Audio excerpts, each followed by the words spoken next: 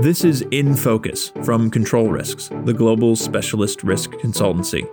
Each episode of In Focus brings you in-depth analysis and perspective from a different corner of our global network of experts.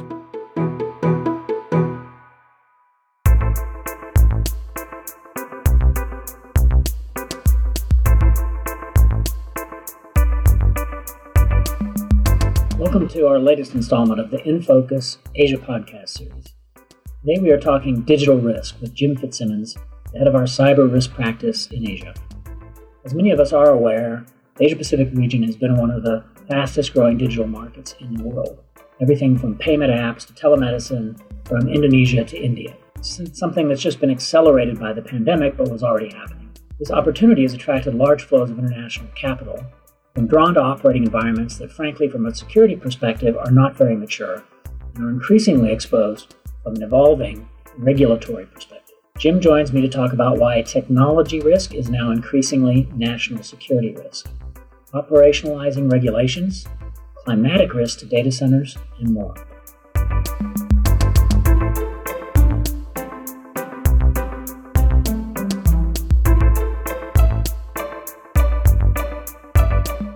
So, Jim, you're our cyber expert for the region.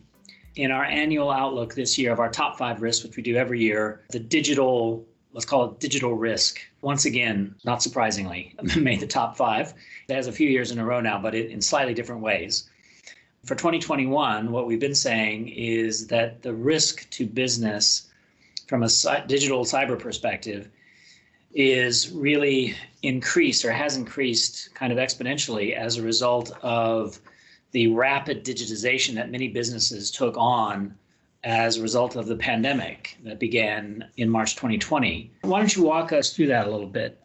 We know that digitization was accelerated, like many of the things that were already happening in the world. It was accelerated by the pandemic, but it was something that was already happening. So walk us through what you see as some of those risks, maybe some case studies that if you can, that you've seen or we've helped our clients with in terms of that kind of falling afoul of that very, very rapid move to digital. Yeah, so thanks, Dane. Think of it this way. The region really, when the internet came to Asia, it came really via the mobile phone. And before that mobile phone explosion really took off, and I think India is a good example of that. You see what's happened there around internet adoption. The curve just really started to go much more vertical in terms of adoption. And that, attracted investment, in more mature e-commerce markets like China and, the US. We saw the big majors piling into Southeast Asia, as well as lots of domestic firms like, the Grabs and the Gojeks, Shopee, that have really sort of developed. And that aspect of investment and internet adoption has driven like a fundamental change in sort of the scope and reach of technology in the region. And with that change always comes risk. So what we've seen is that that's driven large-scale adoption of data centers. That's driven much more of an e-commerce focus of things. But with that comes risk because as you adopt those platforms, you're adopting those kinds of third and fourth party risks. So when we think of our clients and what they've done, some of the risks they face, we know that as their systems move to the cloud, they become targeted in some ways for things like business email compromises. So we've had clients who've been defrauded from very large sums of money, all through targeting their online platforms that they use, compromising those systems, watching emails, listening to emails, and diverting funds, things like that. We've also seen where some of these sort of consumer-facing online enterprises, they've been targeted where entire websites have been faked. And a domain name it's similar, but not quite the same, all as a means to extract money and deals that are too good to be true and just kind of taking people's money that way. Look, it's easy to do that. The cost of entry for those kinds of attacks is very, very low. And generally, these are transnational crimes. So it's very, very hard to prosecute. So again, ASEAN, it's a tight, small place, and there's lots of connections across borders. It makes it much easier to kind of execute these kinds of attacks, but much, much harder to manage them. So let me pick up on your point about the digitization and how, really Asia has been the leader. If you look at the other regions in the world, both North Asia and Southeast Asia has really been the leader in digitization across a whole gamut of things, whether it's telemedicine or financial services or delivery services, or you mentioned a couple in terms of, ride hailing and all of that kind of thing. But interestingly, we also know that a lot of these jurisdictions are not particularly mature from a digital security perspective. They're all trying to regulate, and they have, in many cases, sketched out legislation, or in some cases passed it but not implemented it. I'm thinking Vietnam, I'm thinking Thailand, Indonesia, India. They're somewhere along that line, somewhere along the progress continuum of implementation, drafting and implementation. But generally speaking, low maturity, low security awareness environments. Yep. But regulating at the same time, which seems a little bit potential for exposure there, one would think as a result is high. So is kind of regulation, is that the new risk?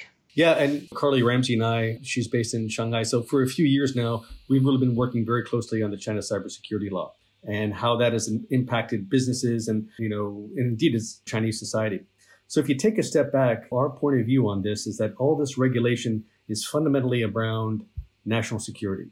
The personal data in large data sets of millions of people, if that falls into the wrong hands, these people could be targeted not only for things like phishing attacks to steal their money, but also for misinformation and disinformation. At that level, more sophisticated policymakers in the region and indeed around the world, they're looking at this really in the national security context, much more so than sort of personal data as being relevant and important in its own sake, although that's not to say it isn't.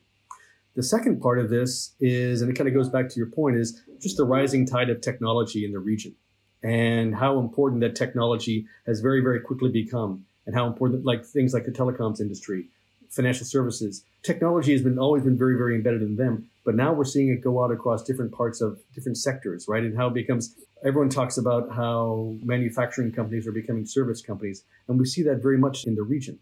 And so as that happens, those kinds of risks around cybersecurity, they can also have an effect on national security. So think about this: if you could bring down the banking system, if you could bring down telecoms, if you could shut down a water plant, if you could shut down a power plant, those are the risks, again, for those policymakers. They're looking at it and they're getting very, very concerned because they're aware that the level of maturity is not very high. And what they're trying to do is to fix it. And the challenge is that, like any other government, how are they going to do that? And the approach has really been regulatory.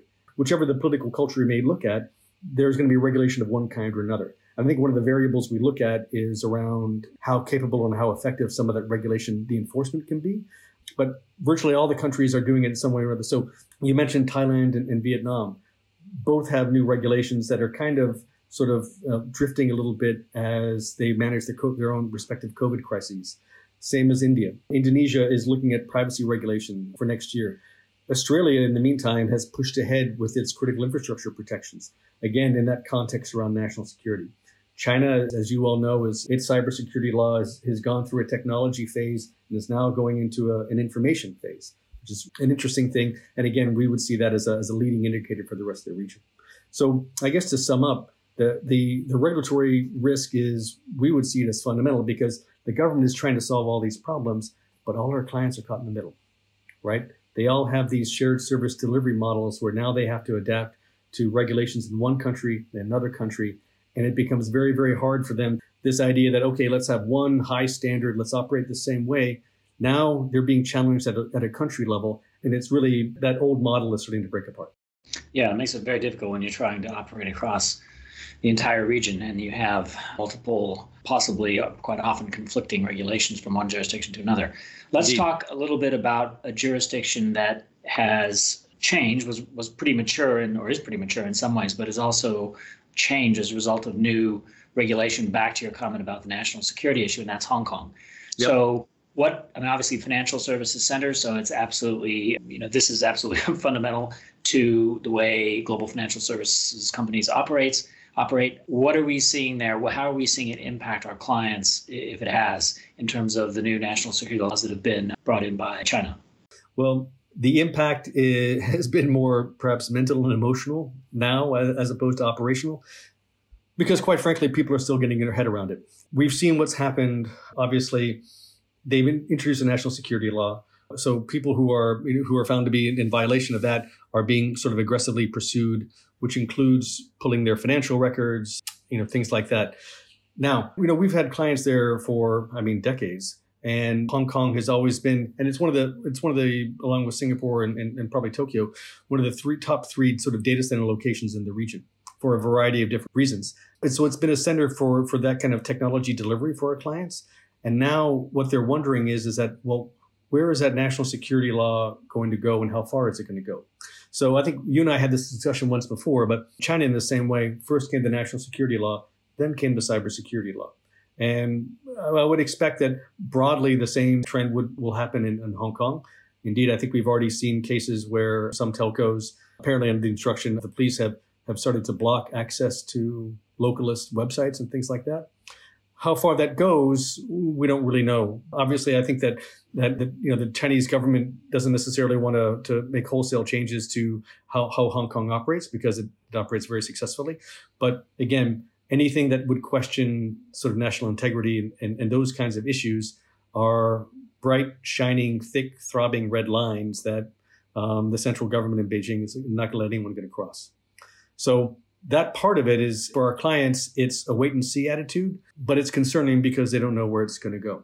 And you also just touched upon one of my favorite topics, which is data centers. So we've had, as you know, really had kind of a mini boom in clients coming to us for around the risk to localizing data, which is required in many of the states, kind of going back to our earlier discussion. They expect that it will be. And particularly in some of those bigger consuming markets, whether it's India or Indonesia, and really pouring a lot of money into hard assets on the ground for data centers. So what are some of the challenges that they encounter when they're going into markets like this? And we're talking, obviously, without specifying, we're talking very big brand names, consumer or B2B names that are running their own, or in some cases cloud providers that are running their own data centers. So what are some of the challenges that they face going into some of these markets to put kind of hard assets on the ground? I think first, there's always that market entry aspect around going into, and look, we've helped clients all around the world with these kinds of issues. And that can be really hard because depending on where you're going, how they regulate these things is not always going to be consistent. So that's just a very fundamental challenge you see in many emerging markets where you're kind of going in with a very sort of a sophisticated service that you're trying to provide, but you're trying to manage it in sort of an economic context where either the regulators may not be so familiar with it, or it's very, very hard to find people on the ground who can manage it. We've also seen that with this scramble to these kinds of services, some places it's very hard to find a good place to put a data center. If you think about countries in Asia, there is a high exposure to climate risk. There's a high exposure to natural disasters. And the places like Singapore, for example, where I am, it has one of the least exposures to natural disasters, but it's also very small. And so it makes it kind of challenging to kind of balance some of those costs and effects. So entering the market is hard. And then again, at an operational level, the end client who's going in there and operating their systems, look, they all operate at a very, very high standard. But finding people on the ground who can kind of manage the facility and stuff like that can be more challenging. And I think what's interesting is all these companies are going in there for the very, very good reason what we talked about at the very beginning is how, business is just taking off in the internet space there. It's definitely done that sort of the consumer facing aspects of the business. And really the next wave is businesses in Asia Pacific begin to adopt this cloud model like they have in North America and Europe to a degree, right? So that's happening. And as this is going on, they're thinking about the opportunities that they have with these businesses. And I think that what's interesting is that the risks that companies will face as this model increases and expands is something that the region is in some ways well prepared for, in some ways completely unprepared for. So we've seen with things like SolarWinds, and we've seen also like attacks that have targeted cloud service providers, that aspect of risk is where things are going. And, because Asia Pacific is somewhat late to the game, there is still this latent mistrust of the cloud that people are handling. And so in some cases, it makes them much more attuned to the risk. But the way that you handle those kinds of risks in the cloud, which is understanding what your data is, understanding who needs to access it, managing it the right way, these are also areas where where regional companies maybe are not so strong. And so it's an interesting mix of opportunity and risk that the freight train is coming. They're all going that way, but some of them are struggling to balance those two.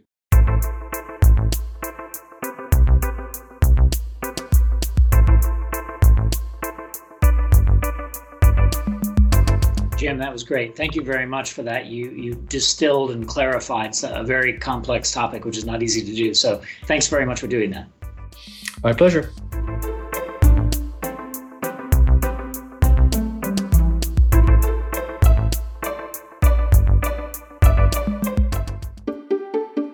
If you enjoyed what you heard on this episode of In Focus, make sure to subscribe wherever you listen.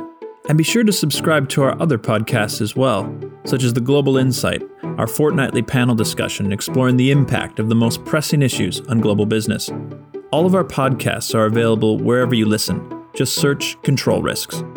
You can follow all of our analysis and find out how we are helping businesses build organizations that are secure, compliant, and resilient by visiting controlrisks.com.